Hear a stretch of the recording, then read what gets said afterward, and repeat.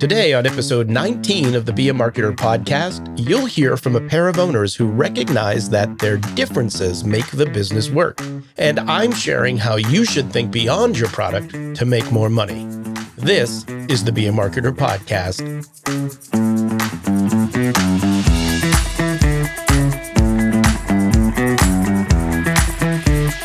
Be a Marketer. My name is Dave Charest, Director of Small Business Success at Constant Contact, and I've been helping small business owners like you make sense of online marketing for over 16 years. You can be a marketer, and I'm here to help. Hello, friend, and welcome to another episode of the Be a Marketer podcast. Thank you for joining me here today. I'm grateful for your attention. I was thinking after listening back to the conversation you're about to hear today, I was thinking back to when I had first started my original business back in 2006. I really had no idea what I was doing when I started my business, but I always found myself, learning and searching and looking for information that could help me kind of get to those next stages that I needed to get to.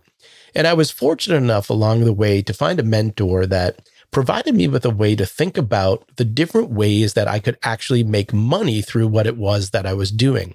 And oftentimes when we have a product or service, for example, we think of that as the only way, right? How do we sell more of that product or service? But the reality is, if we pay attention to what we're learning along the way and how we're building and growing that business, you can actually make money in a couple of other ways as well. You can start thinking about what it means to be a consultant, of course, to other people that may be looking at what it is that you're doing and trying to do something similar. But then you can also think about that at another level of getting that towards a training situation, right? Where those people that are looking to do something similar to what it is that you're doing, even if it's the particular skill set that you have. And you see this many times today with businesses that offer training courses and things like that that show you how to do something and achieve similar levels of success if you implemented the things that people have taught you.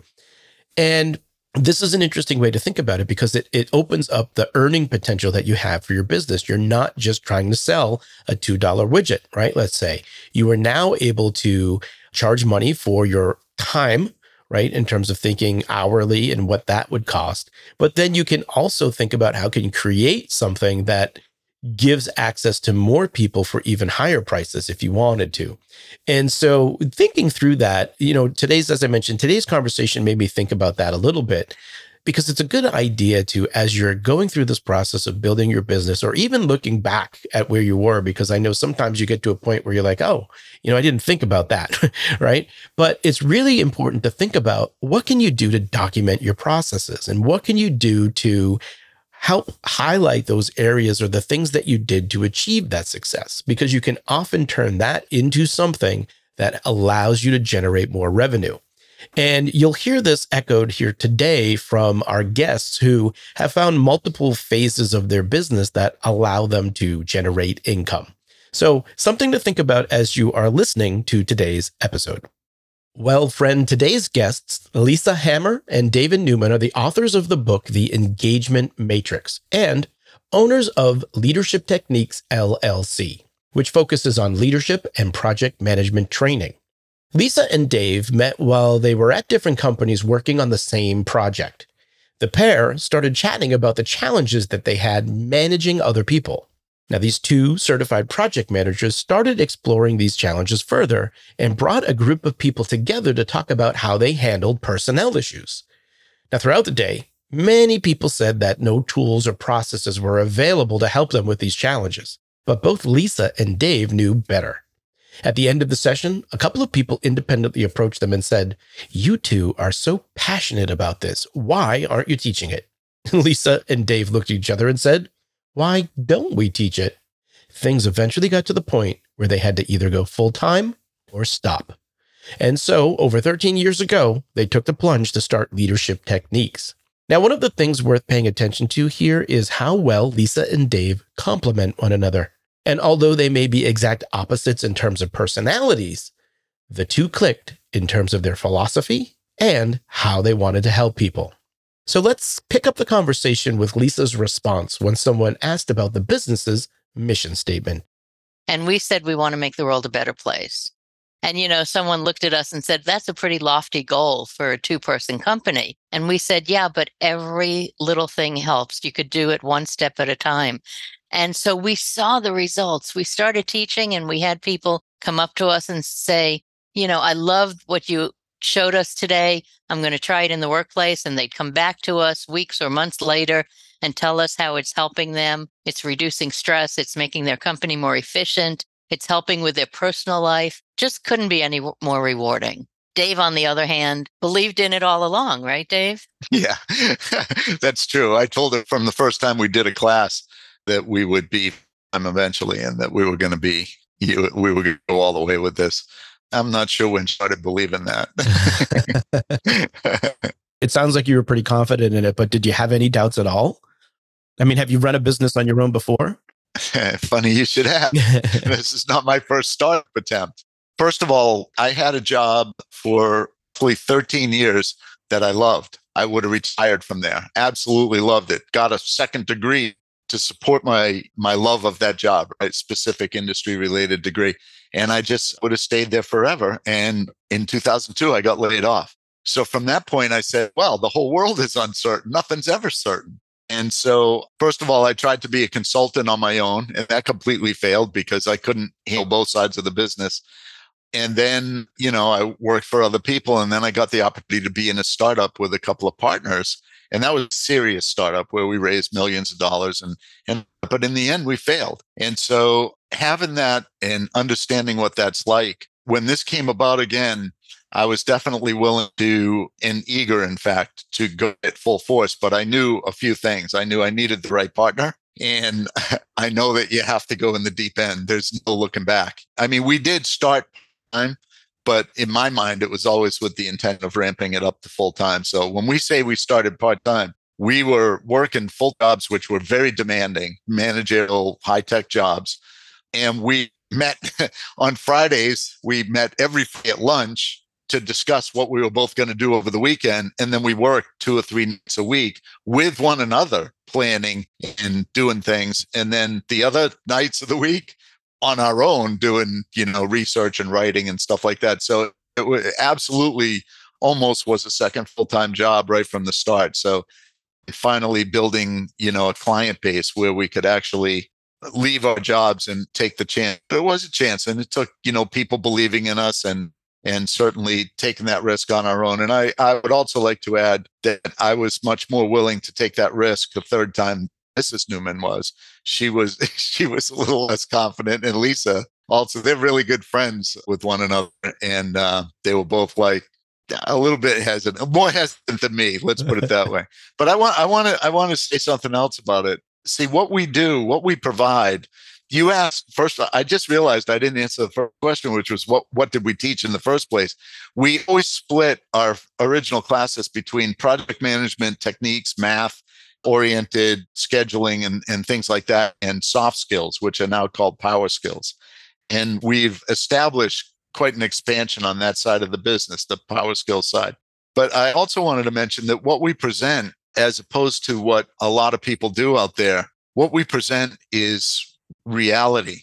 In other words, we both lived in the trenches for years, for decades, in fact. And what we're presenting is data-based research, so that we're not telling people maybe these things will work. What we're telling them is 80% of the companies out there that do these techniques, or rather put it the other way, 80% of the companies or 90% of the companies that are successful in project management use these techniques to become successful, right? So it's much less opinion based and more data based. And so proven techniques to help people get things done, which then in turn reduces their stress in the workplace.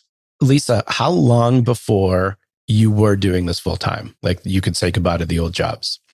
So it was about 2 years that we were doing it part time. Like Dave said, that was a lot because, our full-time jobs were full-time. Dave was VP of operations of a web company, and I was a managing director of an interactive marketing company. So they were full-time jobs. So it was about 2 years. And like we said, we got, a couple of breaks where we were asked to do some larger things for, the community college and other organizations. Ironically, one of the biggest contracts we got signed when we went on our own, we decided, okay, we're doing it and we'll go ahead. And we got a government contract, and it was for a Tuesday. It was a holiday weekend. And that Friday they called us because the government shut down.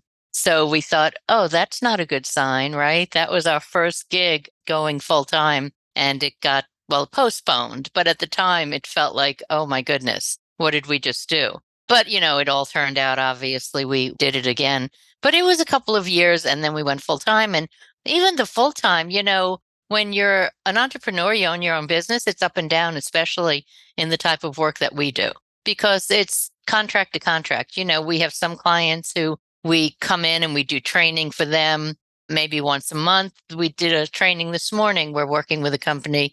We're doing a half-day session with them every other week. And then there's others where it's one and done. So we might go in one day, teach a class like tomorrow. No, Thursday, we're teaching a class on emotional intelligence. That's a one-day class.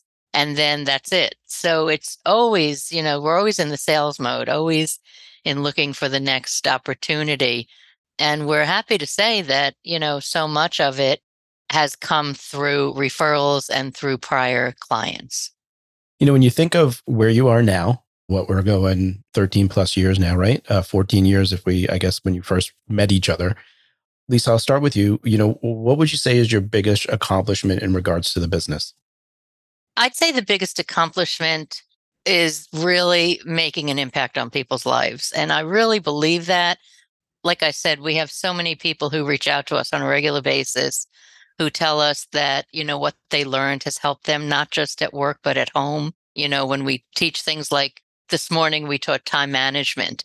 It's not just to use at work, it's to use in everyday life. So I think just that impact and the fact that we are regularly now at a point where we're just getting so many referrals from, to the point of where we're booking out months and months in advance. I mean, we're right now booked. Knock on wood. Knock on wood. But we're booked now, I would say, every day until at least the end of May, and then some. But, that's quite a bit for a company like ours, because we're really split in three ways. One is when we go into companies and we do classes. Another one is when we do public classes. A lot of people call those open enrollment classes, where we just put out a class and anyone from anywhere could sign up. And then the third thing we do is consulting. And we're doing that with some organizations where we're helping them get organized, maybe put some project management tools in place. There's a company we're working with now where we're helping them. It's called Standing Up a PMO, which is a project management office. So we're helping them do that. That's a, 6-month plus long process. So we do the consulting, we do the internal training, and then we do the public training. So we really have three different aspects. And over time, it's evolved, it's changed. It used to be mostly public classes. And now that people are getting to know us, I'd say we're mostly doing internal classes and consulting. Do you prefer one over the other? Like, what's your perfect mix? That's an interesting question. I think I prefer them. I like them all for different reasons. I think the internal classes are the best because we get to know the organization. We don't do package classes. I mean, we have a catalog with hundreds of courses we've written, but every time we could go to deliver a course to a client, we meet with them first. We have a conversation. We decide what they want to accomplish. What are their pain points? What are they looking for us to achieve? And then we customize the class. So then we could have the class where we could really use examples from their life experience rather than just generic examples. So for example, if we're doing a public class and we want them to analyze a project, we might say, okay, let's do a community project, homelessness. Every community has homelessness. So everybody could relate to that and it works really well. But when you go into a company and you say, what is something going on here? What are one of your problems? They could really give us something tangible that's affecting them. Dave, for you, in terms of just biggest accomplishments with the business, where are you on the spectrum here? Well, I agree, Lisa, that it's hard to pick one example, but it's always been a focus to add value in everything we do. And like she said, we've gotten a lot of feedback that we have added value and helped people's lives, and that always feels good. But I'll tell you, I constantly reflect on the fact that we've supported ourselves, both of us, full families for almost 14 years now. almost completely off of our own ideas. And I think that that's like we didn't franchise to anything. We didn't buy, we didn't buy into some, although we did recently. We finally franchised into DISC. So we're certified in DISC, but we only did that within the last year. And that's an add on to our business. You know what I mean? All those years, I remember I used to joke, we'd be walking into a place loaded up with suitcases, flip charts and stuff. And I would say to Lisa, I don't know how we're going to do this when we have to fly. And she would come laughing at me, right? Well, before the pandemic, we were flying. I don't know. Lisa would have to say, because she's Miss Logistics, but it was a couple times a month. We were traveling a lot all over the country. So we figured out how to condense, I'll tell you. Yeah, that's what I think is being able to support ourselves and add value and do some good in society along the way. Yeah. Now, so Dave, when you think about, you've done this a few times before and, had some things that have kind of failed along the way, how does that accomplishment make you feel?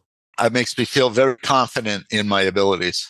First of all, for anybody else, I'm, getting sort of towards the end of my, don't worry, Lisa, I don't have any plans, but, No. Definitely in the final third here, right? Yeah, sure. In fact, the one thing I always say to myself, Dave, is that I wish I had realized 30 years ago how important this would be to me, because I always thought working for other people, doing my job, doing a good job, that's all fine. But I was always frustrated by office politics and things like that. Working myself, we have all the power and control, right? And it doesn't feel like it's about power and control, but the reality, it takes a lot for a two-person company to, for instance, fire a customer. But we've done it. If our values don't match, they don't match. There's been situations where people have said things to us where we're like, we don't have to be treated this way. And we're not going to, I mean, if we can't be respectful with one another, then we're not interested in doing business. So there's that level of control. And there's all a lot of freedom and a lot of creativity. I have to admit that Lisa, I always tell people we're 50-50 partners and Lisa is 100% in charge.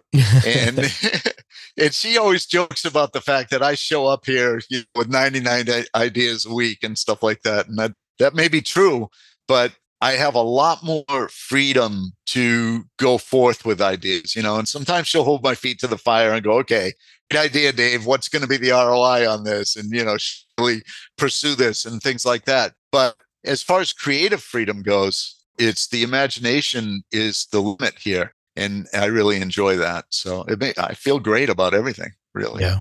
So I want to talk about this a little bit because I think this is what's cool. Like, I mean, similar to you, Dave, like I've run my own business in the past and realized very quickly that I'm not very good at, I'm good at what I do, but not very good at the running the business part of it. Right. And I think even when you're working for a company and you're building a team, for example, finding people that, supplement your weaknesses and, you can work together really well. That obviously helps making sure things work the way they should work. And so it sounds like you two have a good mix here of supporting each other, right? And filling that in. And so Lisa, from your perspective, and I'm hearing some things as we're having this conversation here, but, what are your strengths and where does Dave come in to kind of fill in the gaps in terms of the weaknesses and vice versa? So we'll start with you, Lisa.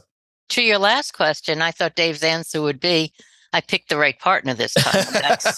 I was waiting. He never got to that, but that's okay. You can have that conversation after. That's okay. Sorry, Dave. That is what I should have said. When will you learn? What's your question? No, I'm just teasing. I certainly have always been on the business side of things. I was a director in a very large organization. And so I had large teams reporting to me, and I was much more focused on the business side of things. And I had technical people like Dave who worked for me. I had engineers and analysts and folks who really understood the technical side, and I didn't, but I had great people. And I did the business side. I handled the communication.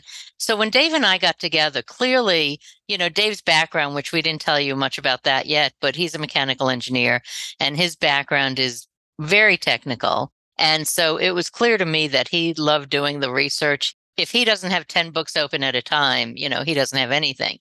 So it really was a good split. And it fell out. We never really said, I'll do this, you'll do this. We joke from time to time that Dave does the research and I do everything he doesn't want to do. But in reality, it does work out that way. He does most of the research. He writes most of the courses, the original courses, and I do everything else. The one thing we have in common is we both teach. So most of our classes, our webinars, our presentations, we co-present. Now, when it comes to certain topics, he probably will be more heavy into the technical discussions, whereas I may be more of the, like he said, the power skills, talking about communication and emotional intelligence and creativity and things like that. But we really do have a good delineation in the way that, I enjoy the business side. I enjoy the marketing, the communicating with folks, the handling the finances.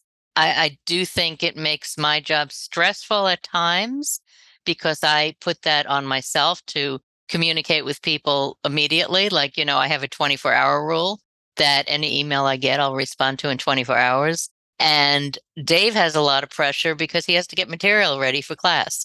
We have a joke like it doesn't just write itself, right? So he really has a lot of pressure. We have, like I said, classes every day between now and the end of May. That's all material that has to be written, not everything from scratch, but a lot of it customized for our clients. So it worked out really well. I don't think there's any area that we've really discussed where neither one of us were willing to do it. Of course, we'll do whatever it takes, but I don't know that there's anything that we haven't really found that one of us is better at handling. It's been a great mix. Now, if you look at all the things that are written about whether or not we should get along or not, every study, every personality assessment we've done, we are total opposites, 180 degrees. But I think that's what makes it successful.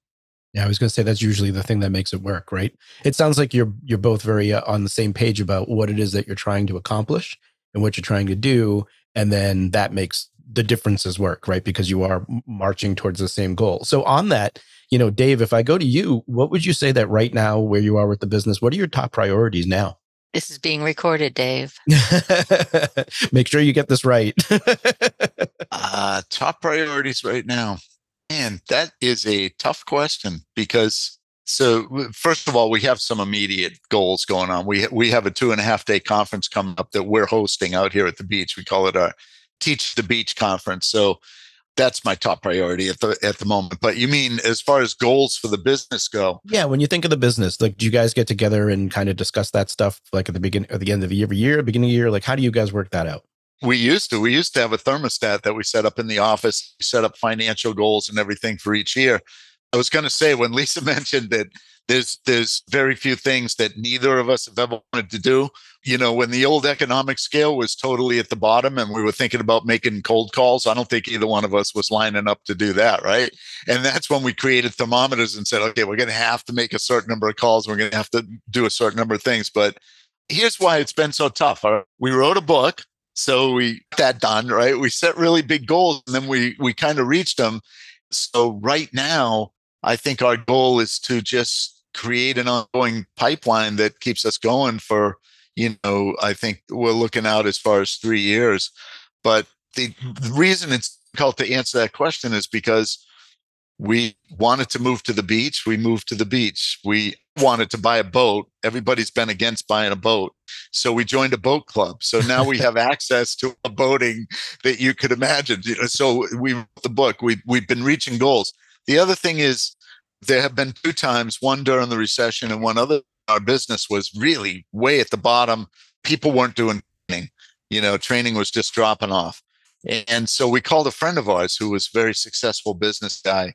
And he came over and we said, this was about halfway through so far, right? About 7 or 8 years ago or something like that. We said, what should we do? We meant, how should we expand our business to be able to survive? And what he told us? You should quit, get jobs.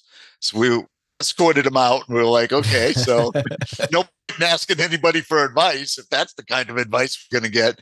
So we expanded into strategic planning. We expanded our power skills side. We picked up DISC. So we've expanded into a bunch of different areas. So as far as goals like that now go, it's keeping current with our certifications. We have roughly a 6-month pipeline, right, as far as I know. And You don't just ride a wave forward, right? You drive and stay on the front of it. And so that really is the goal for me. Lisa, anything you want to add to that? Well, a couple of things. I think that on a smaller scale, we have one company we're working with. I mentioned we're helping them put a PMO in place, a project management office. So we're excited to see that through. We're excited to see, when that actually goes live, how that'll be and how that will be over time. So we'll spend time with that. As Dave mentioned, are always coming out with new options for clients. So that's exciting. Since we did relocate to Delaware a year and a half ago, I don't know if Dave mentioned that, but we relocated to the East Coast of Delaware a year and a half ago. I'm excited to build our pipeline here in Delaware. Most of our clients were in the DMV area, the Delaware, DMV, DC metro area. And this is how this happened. When COVID hit, we were teaching in person. We never taught online before. And in fact, we were opposed to teaching online. And when COVID came, within 24 hours, our pipeline went from about 80% for the year, but down to zero. So we said we either have to learn how to teach online or we have to find another business. So we did everything we could to teach online, and we really did research all the different platforms and all the different methods. And within 2 weeks, we were back up and running and had very, very successful classes via Zoom. And then, we realized that this will work. And, we're happy to say that, every year's gotten better. This is our best year ever in the business. And one day we were sitting in the office on Zoom and we looked at each other and said, why are we still living in Western Maryland? We both want to live by the ocean. So we were able to relocate. So that was a big goal, obviously. And like Dave mentioned, I think the other really big goal that we just achieved was writing that book. We had been working on it for a couple of years and we published it right before the end of 2022. So that was a huge lift for us. It's available on Amazon. So that was really exciting. And now we're really, starting to tell people about it and getting the word out and marketing it a little bit. The name of the book is The Engagement Matrix. Dave, you want to hold it up? You don't want to hold it up? I did, but I did hold it up. But I remember this is a podcast. Holds so, we got book, to say yeah. the name, The Engagement Matrix. And we also had the goal of being interviewed by somebody famous. So now we've got that one under our belt as of today. So, it's time. You're right. It's time to set some new goals. A couple of things I want to touch on. So I'm going to start with the book since we're there. Why was that important to you both to write the book? We created the engagement matrix itself is a tool to help people with informal performance management. That's where it begins. And we originally presented that at the University of Maryland back in 2014. Pretty sure it was 2014. And it's been growing and expanding, and we've added on elements over the years and over time presented it. And we had a lot of feedback that it was a very, very useful tool, that people were really finding a lot of, hands-on, being able to go to this reference, being able to use it. We gave out pieces of it as handouts in classes and so forth. And so we really wanted to get it into book form to be able to get it all out there, to be able to explain what this really is all about and in depth, so that in classes, we can introduce the concept of the engagement matrix. And then, depending on the depth of the class, say, there's more information available. Here's where you go. And what it ends up being is 192 actionable options for managers. So they can go right to it and say, this is the situation I'm addressing. Here are some things that I can try. So, it's a lot of research broken down. We put all the references in there too, so that if you want to dig deep and go and find the original stuff on it, you can go right to it and, get whatever depth of information you want. But that's what's important, because everybody's looking. There's so much going on in the workplace. Everybody's looking for, but what do I do right now? I don't have time to go read a book. I don't have time to go to an 8-hour class. I need an answer right now, today. So that's what we wanted to provide. Gotcha. Now, Lisa, I want to follow up on something you said earlier, just in terms of, you were against doing online classes. And then we got into a situation where, well, you don't have much of a choice, right? And so what was that like for you? Like, just what was going through your mind at that point? Well, honestly, immediately my reaction was, we have to figure out something else to do because we don't want to teach online. We had been asked for years about doing online teaching. And we said, no, we like being with people. We like putting out breakfast. We like, having that conversation by the coffee pot. And so my initial reaction was, we have to do something different. But then I knew we had a PMP exam prep course. We teach certification. We had that course 2 weeks later with an internal company. And Dave and I thought, well, we can do it. We can figure this out. So we did. We really did a lot of research on Zoom, and to the point of where we started teaching other companies how to teach online, how to work online. And now, I mean, we're never teaching even a 1 hour presentation with hundreds of people.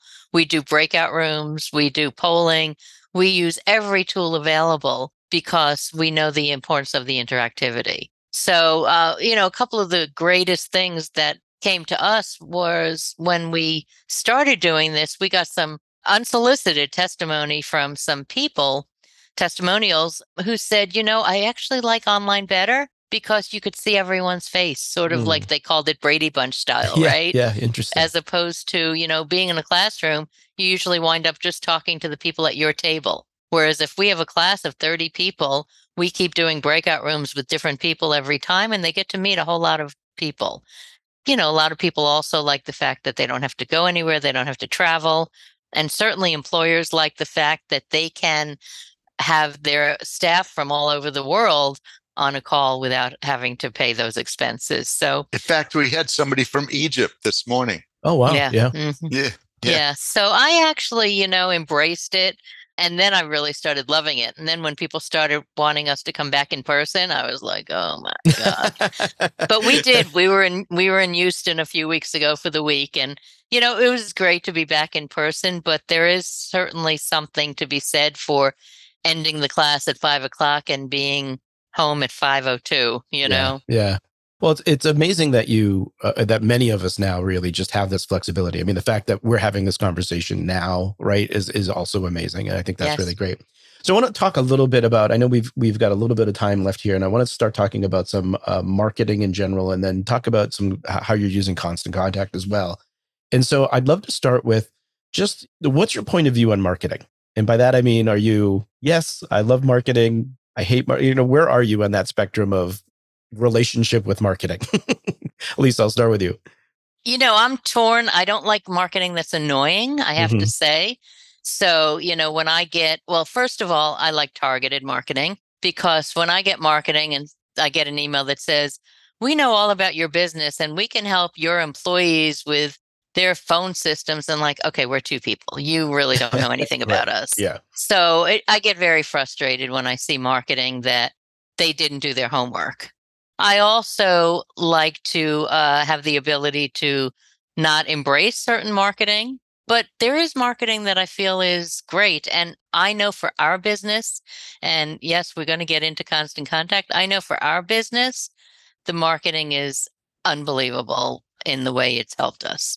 I know that if I put out an e-blast in the morning, within 2 hours, we get someone sign up for a class. So, talk about ROI. The ROI on that can't be beat. So there are some people who don't like it. We certainly get people who unsubscribe from time to time, and we get offended when they do, but we get past it. It's amazing how much that hurts sometimes, It right? does. In fact, I showed Dave yesterday, I got the report. We had 2 new signups from our website and 1 dropped. So when it's more people adding than deleting, I'm good. I'm Yeah. happy. Yeah. But I think it's critical. I think it's critical to our business. Like Dave said, the cold calling and things like that, that's not our style. We don't do great with that. But to be able to send out an e-blast or send a message, it's been really, really positive for us. Dave, what's your relationship with marketing? And I guess, how do you guys kind of work that together? Are you both involved in that, or how does that all work out? Definitely not. Lisa does all marketing, but all of marketing. And I agree that the e-blasts and the things that she does, we've also done certain things on the website, but the Constant Contact and the e-blasts are the most active element of our marketing from the perspective of sending things out to people. The way we do the other thing that we do for marketing is free presentations. So we've always, right from the start, imagine being tuned into the training business. All of our friends said to us, what are you nuts? What are you crazy? First of all, you don't even know each other. So how are you going to be partners with one another? And second of all, there's a million trainers out there. How are you going to compete with them? Okay, well, that's what everybody says. So how do you compete with anybody, right? Well, you try to be as good as you can be. You try to provide value. That's the simple answer to that. But from a marketing perspective, we recognize we're just two people. You don't know us. You don't know anything about whether we'll be in business a year from now and we're out there trying to get contracts with people. So we told them, come in and do a 1-hour presentation for you and your management team. You pick a topic. If we don't already have, we'll create it. We will do a 1-hour presentation with not 1 ounce of sales in it. We won't even mention our phone numbers. It's not about sales. We want to show you the product that you'd be buying. And then we took that and we volunteered to do presentations for anybody that'll have a speaker. And so that's PMI, SHRM, ASQ, you name it. If there's an organization, we presented for them. But what does that do for us? Well, it gives us a chance to get them on our mailing list. And then Lisa sends those e-blasts out. And the bigger that mailing list gets, the more sure it is that that hit rate will hold true. And it sounds small, right? It's like, oh man, she's sending an e-blast to a few thousand people. And we're happy that we get one sign up. And how often can you do that? Well, Lisa has the balance. And I don't know the frequency offhand. It's I don't know, maybe once a week and then something special once in a while. But nobody has ever complained about it being over spamming them or anything. People are appreciative of the information. And we always know that we're going to get at least one sign up. And then that kicks things off, kind of creates a positive cycle, because once people start signing up for something, other people sign up for it. I don't even know why that is, because they don't really know it, but it happens. So what's your approach there? Like, how do you approach just your marketing, and how do you think about it in terms of how often do you send, or what's your approach to that? So we have a calendar of events for the year, and that's what we market our public events. And as Dave was mentioning, when we have those public events and people sign up for them, they're sort of what we call our lost leaders sometimes, because we may have a class and not have a lot of people in it, but somebody from that class works at a company that needs us to come in and do, a day or a week or a month or several sessions. So I always send out an e-blast when we have things coming up, usually a few weeks before, a month before. I just try and do an e-blast every week or every couple of weeks. Sometimes I do a couple in a week and nobody has really gotten upset about it. But like Dave said, we have this conference in Rehoboth Beach at the end of April, a 3-day conference. And so I've sent out several e-blasts about that, and people will immediately write and go, oh, I so want to come to this. I have to get approval and things like that. It's usually based around our calendar. On our website, we have a registration page that shows all of our public courses for the rest of the year. So it really is just based on the regularity of those courses. And then I usually send a targeted e-blast. Like, for example, we have the emotional intelligence class on Thursday. That is a public class. So I'll highlight that, but then I'll list everything else under it, so people will see all of that we have to offer. I love that idea of focusing on a particular thing that you want to drive action around, but then also making those other things available to people. So I'm making the assumption here that, Lisa, you're the one that's inside Constant Contact doing all of that stuff, right? Correct. So what do you like most about Constant Contact then? I love the fact that it's easy to use. Well, first of all, I've rarely had an issue where I couldn't figure something out, but when I did, I got support quickly. So that's wonderful. I like the fact that I can copy old e-blasts and revise them and make them new. And, there's a lot of options as far as their appearance. Maintaining our mailing list is great. I like the fact that we have our website hooked up so that if someone signs up on our website to get on our mailing list, it goes right into our Constant Contact list. And, and I like the data I could see there. I could see how many opens we have, how many, bounces and things like that. So there's a wealth of information. I looked at a lot of different programs before we decided on Constant Contact. And even now when we work with our other organizations and they name some of the others they use, I'm like, nah, you have to go to Constant Contact. So. One, I appreciate that. Two, do you know, if you had to narrow it down, like what was the number one reason you decided to use Constant Contact then, or choose Constant Contact? I think it was the different things it offered. Now, to be honest, we haven't taken advantage of all of them, but just the fact that you can do e-blast, you could do surveys, you can do, targeted emails, things like that. I like that fact quite a bit. The mailing list and the ability to maneuver that and control that, I loved, and the reporting. So I think those were the main things that really set us on constant contact. And the pricing was okay. Of course, when we were smaller and we had a smaller mailing list, our monthly pricing was lower, and obviously goes up with the volume. My accountant is the same way. The more money she sees I make, the more she charges us every month. Yeah. But yeah, so I think all those factors contributed to that. So if you were to offer a tip to maybe a similar business using Constant Contact, what would that be? Don't be afraid to use it.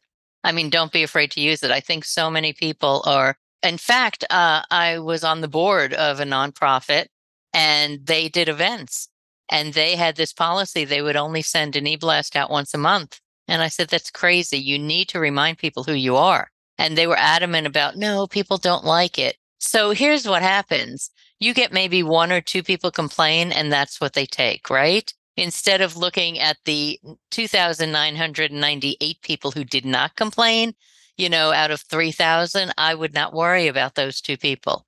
Maybe you do need to contact them and say, hey, sorry, or whatever, but people, and it's the old rule, you could do 99 things right and one thing wrong, and you are going to focus on that one thing. It's the same thing with the e-blast. So we had many organizations. This one board I was thinking about in particular, they were so afraid to do e-blasts because a few people, said they don't like getting too many e-blasts. And I just said, you know what? They could unsubscribe. They could delete it. They could have it automatically go into a different folder. There's a lot of things they can do. So I think that's the biggest advice. Now, I'm not saying that because I want to get 1 million e-blasts a day from anybody, Right. but finding that balance. And like Dave said, I don't know that we've found anyone who really said, you guys are killing me with all your e-blasts. All right, Dave, I want to come back to you. Sorry, we had a tangent there to go on. But I want to say something. There's an please, upside yes. to people unsubscribing. One of the most important lessons I learned along the way about sales is that if somebody's going to say no to you, it's great if you can get them to say it right away before you do any work, right? Yeah. And so that's what an unsubscribe is. That's somebody coming off of your list that you no longer have to worry about. They weren't going to do business with you, but they were taking a place on your list. So now they're gone. And we can put somebody in there that we have some potential of doing business with. So there really is an upside to that. Anyway. No, it's a funny thing of just the human nature, right, that gets involved in here is like what we're talking about when someone unsubscribes, or just like you focus on the negative thing when there's so many other positives to deal with there. Right. Dave, for you, what would your best piece of business advice be? Get debt free. A few years ago, one of our clients said to us that he was debt free. And I said that when we started the business, it took some people believing in us. We create a line of credit in order to smooth out that cash flow. And a few years ago, this friend of ours, or he's a client, he started as a client, now he's a friend, said that it really relieved his mind to be operating his business debt free. And so it's another goal we created for ourselves. And thanks to Lisa, her incredible financial, I'm really being honest, her incredible financial prowess, we've been debt free for quite a while. So it really is a great way it gives you a lot of freedom in business, just like it does in your personal life. Lisa, anything to add there? Well, mine might sound cliche, but I would say do what you love and love what you do. I mean, Dave almost daily says to me, I love what we do. And, they say if you love what you do, you won't feel like you're working. We don't. We have long days. I mean, many days we're working 12, 14, 16 hours a day because we teach all day and we do webinars at night. But we absolutely love what we do, and we love making a difference. So if you can find something that makes you feel good and makes you feel like you're accomplishing something, it's the best feeling. Well, friend, let's recap some items from that discussion. Number 1, find the right partner. Now, whether you're looking for someone to run a business with or building a team around you, it's important to find people that share your vision but complement your skill set so that you can go further. Number 2, create multiple ways to make money. Now, as I mentioned at the top of the show, look for other ways to make money from your business. Lisa and Dave do in-person private and internal classes, public classes, and consulting. Now, if this isn't something that makes sense for you now, lay the groundwork for the future by documenting processes and lessons learned around your area of expertise. And lastly, focus on a calendar of events. Now, when it comes to marketing, a calendar is often your best friend. Look at what's coming up during the year and schedule communications to spread the word, and fill those gaps with other marketing holidays you may be able to piggyback on. So here's your action item for today, friend. Build your marketing calendar. Now, if you write it down, it's more likely to get done. I'm going to include a link to our online marketing calendar template and marketing holidays list, and a link to a tutorial on how to use the marketing calendar within your Constant Contact account. You'll find both in the show notes. I hope you enjoyed this episode of the Be a Marketer podcast. If you have questions or feedback, I'd love to hear from you. You can email me directly at dave.charest@constantcontact.com. If you did enjoy today's episode, please take a moment to leave us a review.